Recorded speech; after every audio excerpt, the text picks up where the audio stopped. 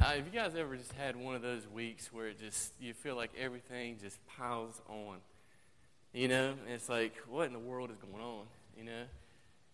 And this past week was one of those weeks, not just for me, but for my wife also. And it was just a really stressful week for a few days there in the middle. And I remember it was Thursday, I was home for lunch, and we were both just sitting there, and we were like, man, what's going on? You just feel overwhelmed and stressed. And I looked at her and I said, I just feel like crying. She said, I do too. So I think we may have cried a little bit there in the kitchen. And then we said, let's just pray. Let's just pray about this. And so we prayed, and I thank you because when I was praying, I was thinking about that, and I was thinking, God, you were faithful through all that. And, this weekend has been awesome. God is good, and you just feel, like that burden has just been lifted, you know what I mean? And God just kind of takes it. And so I appreciate that, and that's what I was thankful for this morning, and I just praise God for that. Follow me, Jesus says. Last week we began talking about what it looks like for us to follow Jesus in our lives. And if I were to ask you today, if you were a follower of Jesus, I guarantee you that most of us, without hesitation, would say, without a doubt, yes to that question.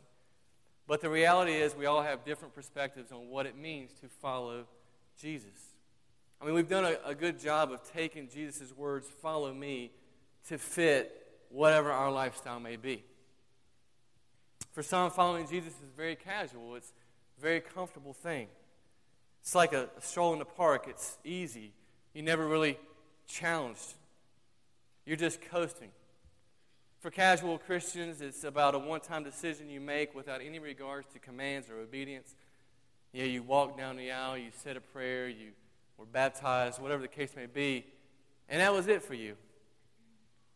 And then there are some that might put a little more effort into it. They may attend church 2 or 3 times a month. Their parents are Christians. They own 3 Bibles. They're all King James Version. Have a Jesus fish on their car. You wear Christian T-shirts. You may even read your Bible, pray, and even teach a Sunday school class.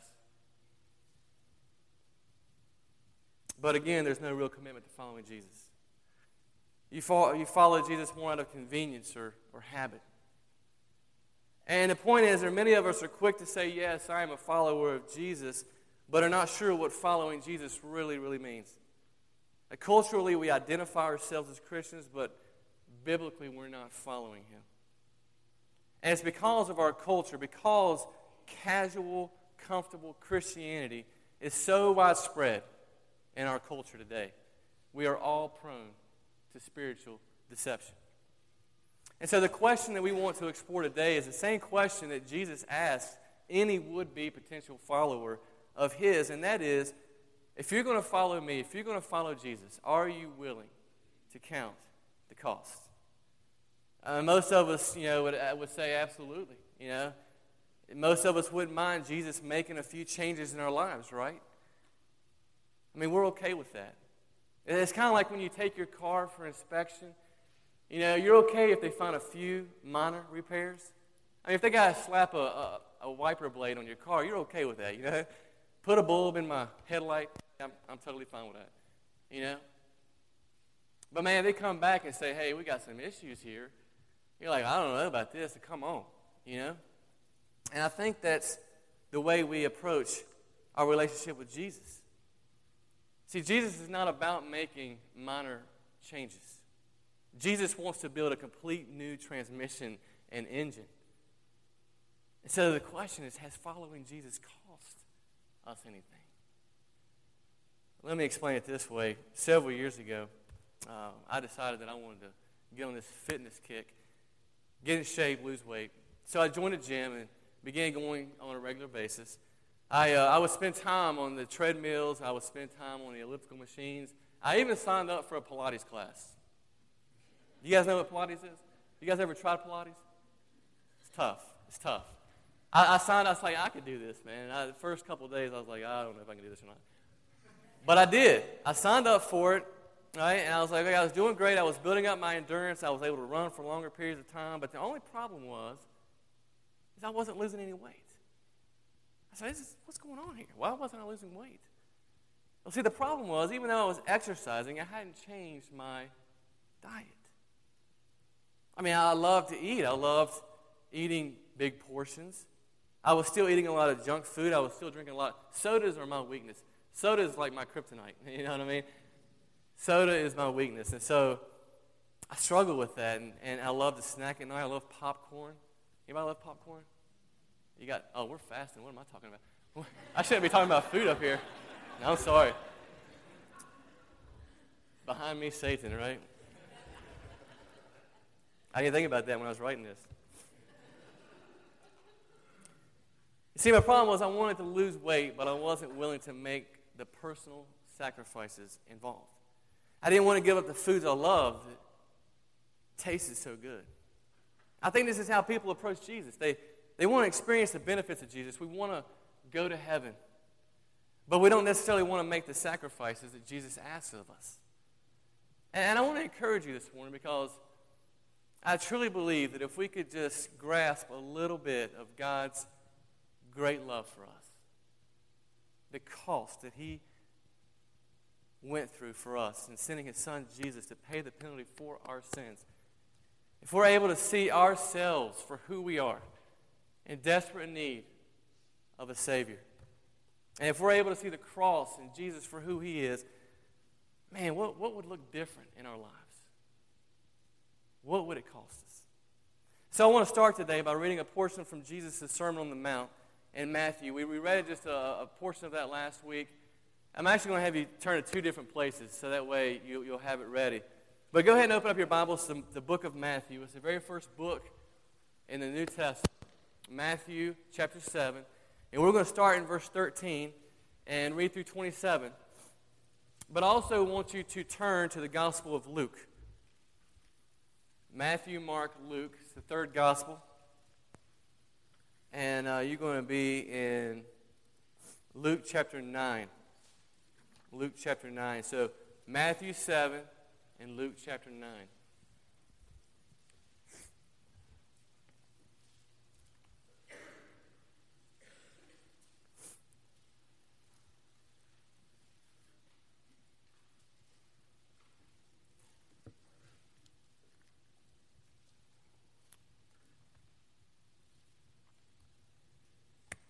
You'll notice a lot of folks from our church wearing shirts like this. It's the people that participated in I was wanting to send out a message to everybody. And I know there's a lot of people here that didn't wear their shirts, but UCrops 10K was yesterday, and everybody did a great job yesterday, and so that's fantastic.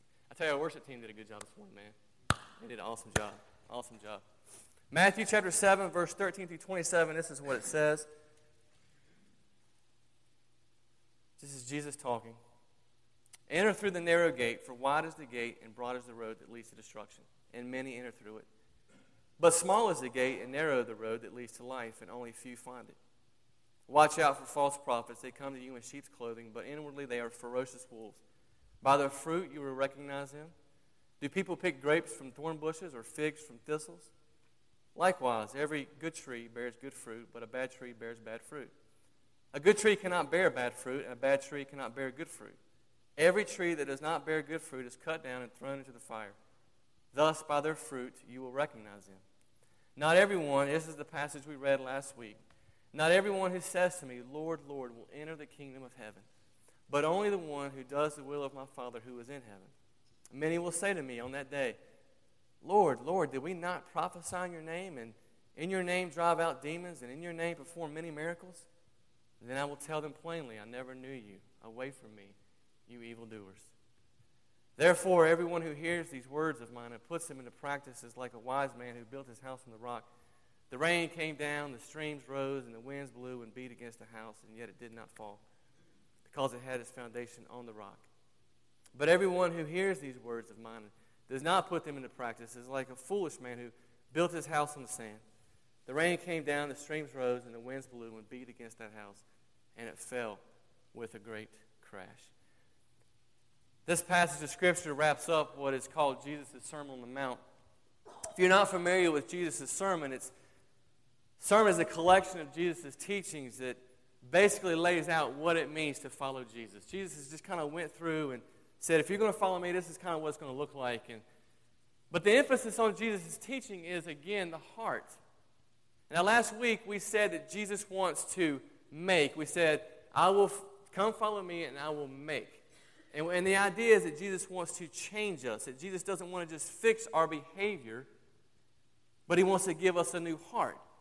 And so if you missed last week's sermon, or if you missed any of our sermons, we have on our website, you can go to our podcast, you can listen to our Launch Media Player, and listen to those sermons. I encourage you to do that if you miss a week.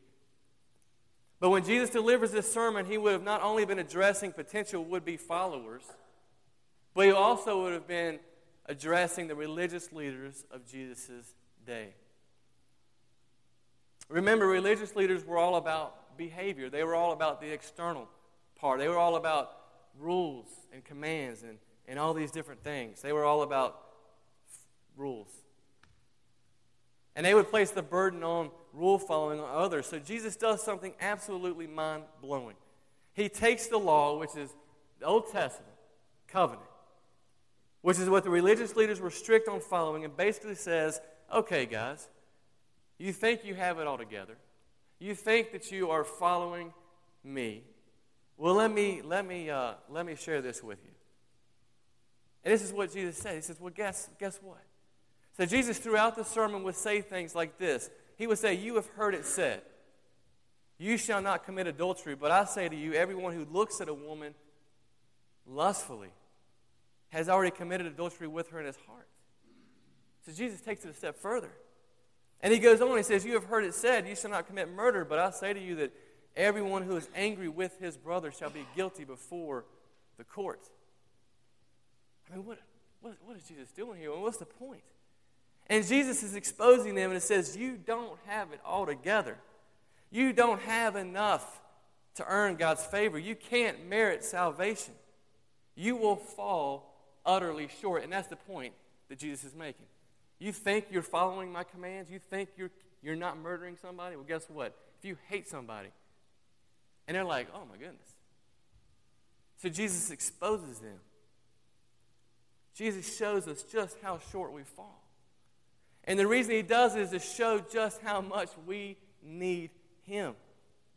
We need Jesus to give us a new heart because we can't fix it on our own. And just a side note, because I want you to understand this is what biblical faith is. Biblical faith is always faith in the person of Jesus Christ. John 3:16, for whoever believes in him. So part of this faith is our realization that we need Jesus. We see ourselves for who we are, sinners, and we see Jesus for who he is, perfect. And we want Jesus. So we repent. And last week we said repentance was a turning from our sin, turning from myself, and turning towards God. And so we repent of our sins and ourself, and we run towards God. And when we do that, that's when Jesus begins to transform us. This is where Jesus begins to change us from the inside out. And then we place our full trust and our confidence in what Jesus did on the cross. And see, that's the point. Jesus is saying, do not put your trust in your own self. You cannot follow the law. You cannot keep the commands. Put your full trust and confidence in what I did on the cross. I paid the penalty for your sins. I paid the price. And that's what Jesus is saying. He paid the penalty. He died, was buried, rose again victorious. And I realize that there is nothing that I can do except put my faith in him. I love what the author of Sticky Faith, Kara Powell, says. She says, once we've put our faith in Jesus, once we realize that there is absolutely nothing that we can do, once we see our need for a Savior, she says our life becomes one big, giant thank you. And in other words, because of what Jesus has done for us, we devote our lives to serving him no matter what the cost is. It's like getting married or choosing to become a parent. You sacrifice for love, right? I mean, you give up what you want for the other person. If you don't believe that, ask anyone here that's married or has kids. Yeah, you are getting married, and it's no longer about you. You are no longer number one. And so you give up certain things. It's a cost. but you sacrifice for love. And because of God's great love for us, we sacrifice for Him. So Jesus gets to the end of the sermon and He gives the application. He says, here are two gates. Which will you choose? Jesus is drawing a line as clearly as possible between the way that leads to destruction and the way that leads to life. Enter through the narrow gate, for wide is the gate and broad is the road that leads to destruction, and many enter through it. But small is the gate and narrow the road that leads to life, and only few find it. That is two words, narrow versus wide. They not only refer to the majority versus minority. See, Jesus is saying the majority of people are going to choose comfortable Christianity. The majority of people are going to choose the other road. There's going to be a minority of people that choose the narrow road. But the word that is used for narrow means to experience trouble and difficulty. While the wide road can have overtones of prosperous and easy. And so Jesus is saying, if you're going to follow me, it's going to be narrow, it's going to be tight, it's going to be difficult. It's not going to be easy. But again, I want to encourage you because Jesus says, in this world you will have trouble, but take heart, I have overcome this world. Amen? And so let's look at three would-be followers of Jesus in Luke chapter 9. If you have that held in place there, let's go there real quick. Luke chapter 9, verses 52 through 62. We find out pretty quickly that following Jesus will cost them.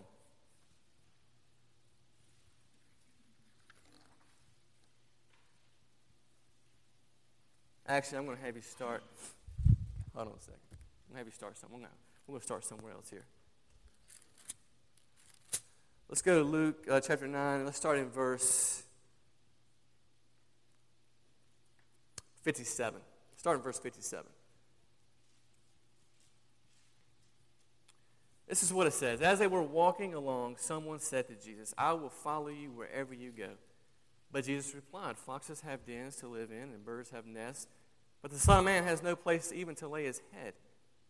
He said to another person, come follow me. The man agreed, but said, Lord, first let me return home and bury my father. But Jesus told him, let the spiritually dead bury their own dead. Your duty is to go and preach about the kingdom of God. Another said, yes, Lord, I will follow you, but first let me say goodbye to my family. Jesus told him, anyone who puts his hand to the plow and then looks back is not fit for the kingdom of God. I want you to get a bird's eye view of what's going on here. And so I want us to jump back to verse 51, and we're going to read that now. Because you see what Jesus is saying to these three would-be followers. But again, like I said last week, I think it's a good idea to kind of get a bird's eye view of what's going on here. And so this is what it says in verse 51. As the time drew near for him to ascend to heaven, Jesus resolutely set out for Jerusalem. He sent messengers ahead to the Samaritan village to prepare for his arrival. But the people of the village did not welcome Jesus because he was on his way to Jerusalem. James and John saw this. They said to Jesus, Lord, should we call down fire from heaven to burn them up? But Jesus turned and rebuked them, so they went on their way to another village. See, Jesus is going to Jerusalem because it is his final destination. It's ultimately where Jesus is going to suffer and die on the cross for the world's sins. And on the third day, he will rise. But on their way there, they are rejected by Samaritans. So Jesus is essentially saying to these three would-be followers, if you want to follow me, you may not have a place to stay, you may not be popular, and you may be rejected, and it will be narrow and difficult. So this is the context in which Jesus approaches these three would-be followers. He's on his way to Jerusalem. His mind is focused on the cross. He just got rejected by the Samaritans. And so this is kind of the context in which he approaches these three would-be followers. I mean, it sounds kind of harsh, right? I mean, what was Jesus trying to teach these guys? He was teaching them that there is a cost to follow me and that the road may be difficult and narrow. They said, I will follow you. And Jesus said, okay, here's what it's going to cost you. I love this because Jesus doesn't hold back. You know, as long as Jesus was doing his miracle thing and feeding people, they wanted to be around Jesus. He could draw a crowd, right? But once he began to draw the line in the sand between casual and follower, the crowds dispersed. And what's interesting is a lot of churches know how to draw a crowd, right? Provide great worship, provide great programming, provide a comfortable atmosphere. You guys comfortable? Coffee, tea, cushion seats. We're good, right? And oftentimes what we're saying is be comfortable.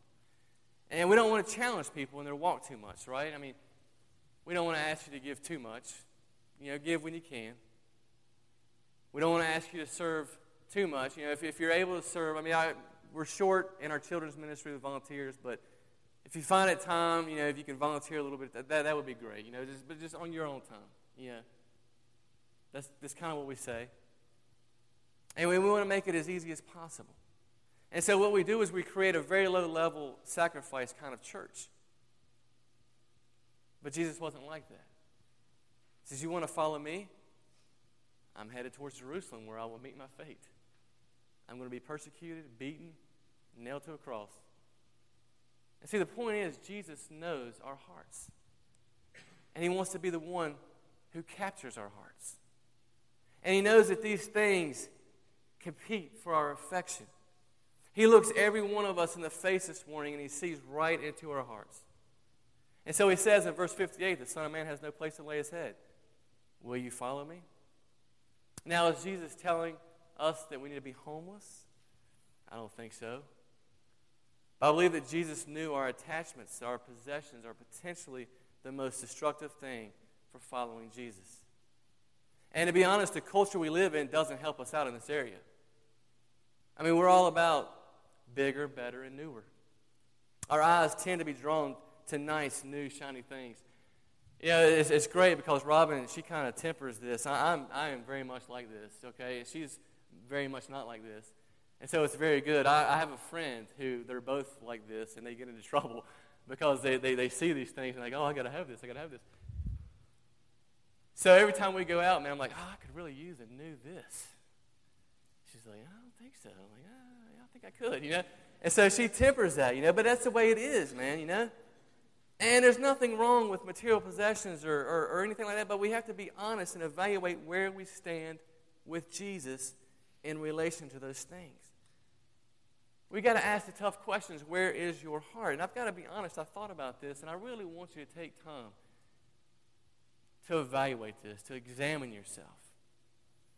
And I've done this, and it's scary to me because if I'm honest, and if Jesus came down and he looked into my heart, which he does, he sees into my heart, and he said, Aaron, are you willing to follow me? And I said, yes, Lord, I'm willing to follow you.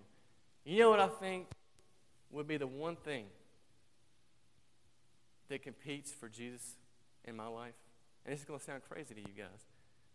It's college football. You chuckle, but I'm being dead honest. I think Jesus would say, you know what? Sell your season tickets, get rid of cable, and follow me. I'm just being honest with you. And that's what we. I schedule. I've got a confession to make. Okay. I schedule youth trips around college football weekends. I really do. The reason we don't get rid of cable in our house is because of college football.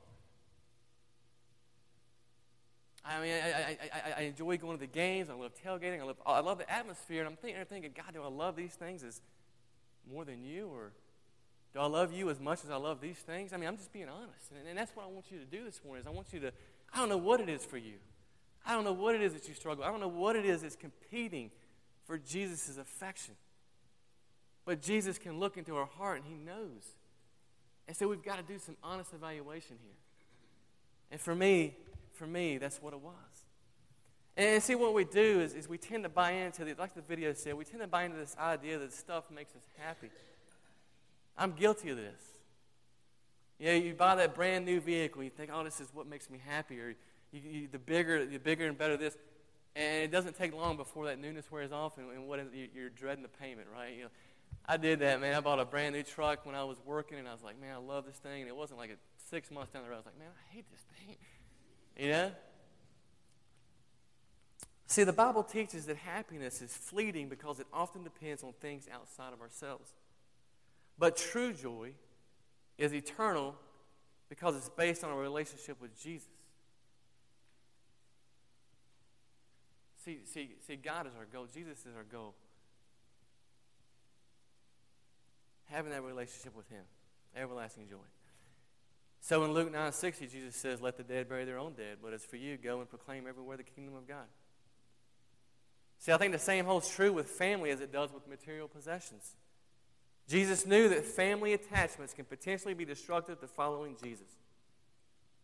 Jesus knew family ties are tight, and that it can have a greater pull on our allegiance. I mean, think about this. How difficult is it at family functions when you have family that's non-believers and you're a believer?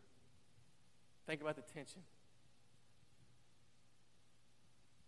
Think about the brother or sister who you may not agree with their lifestyle. Do you say something to them? I mean, we hesitate because we don't want to sever that relationship. We don't want to cause tension, right?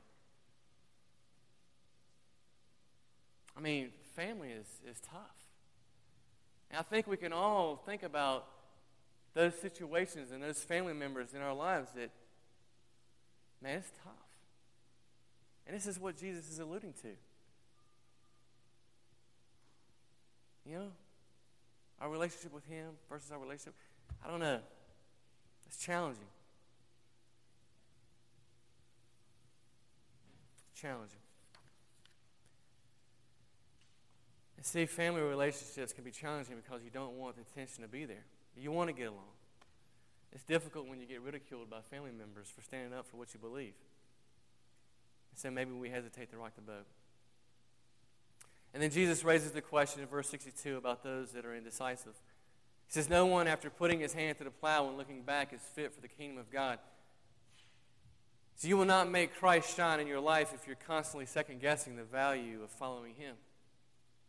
Looking back means kind of longing back. It means that we're not really sure Jesus is worth following. It's like we look back at the life we were living and we're like, oh, do I miss that? Do I want that more than I want Jesus? So what does it cost you? It costs you, maybe you're not as popular as your coworkers at work because you stand up for what's right. And maybe you are the oddball in your family. Maybe you're the oddball anyway. Is it making monetary sacrifices for you? Not getting the promotion because you stand on the values that Jesus stands on? What does it cost you?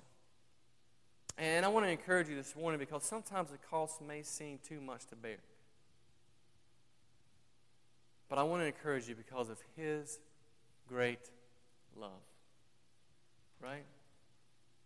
I mean, the message of Jesus' death and resurrection demands something of us. But the good news this morning is that Jesus is not asking us to do something He hasn't already done Himself. Yes, it will be narrow and difficult. But Jesus says, follow me. I will be with you. It'll be tough. So follow Him completely because of His great love. He gave Himself. He left the Father's glory, the security of heaven. He humbled Himself to assume human nature, to be born in a stable and laid in a manger, to work a carpenter's bench, to make friends with ordinary fishermen, to die on a criminal's cross, to bear the sin of the world. And I just want to encourage you this morning that it's only as we see the cross that we become willing to count the cost ourselves to follow Christ. This morning, we're going to take our communion. We're going to gather around a table. And communion is always an opportunity for us to think about what it costs Jesus. His great love. And Jesus is asking us to count the cost. So I want us to take a time during this communion to examine what Christ did for us, the sacrifice he made, the cost that what it cost him. And then I want us to think about our own life and think about what are we doing and following. Is it costing us anything? And then I want you to take the bread and the juice as they pass it around. And then after we sing that, we'll have a song there. And then after we sing that, we'll have a response time. And I just want to encourage you, if you have never placed your faith in Jesus Christ, if you've never repented of your sins and turned from yourself and turned towards God, we really want to encourage you to do that this morning. And we can make that happen. Maybe you've already done that. And maybe, like we said last week, casual Christianity is kind of what you've been doing. And you just need to come forward to the cross and repent of that. I don't know what it is for you. But this morning, as we do this, I want you to take time to examine that and then respond. So I'm going to pray. The band's going to play. And we're going to pass out the communion. Father God, we just thank you so much for your great love. Thank you for the sacrifice that you made for us and what it cost you. Father, my prayer today is that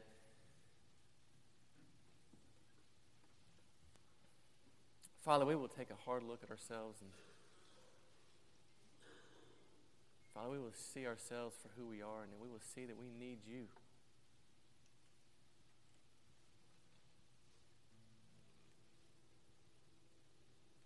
Father, as we reflect upon the sacrifice you made for us, may we reflect upon our service to you and our sacrifice for you.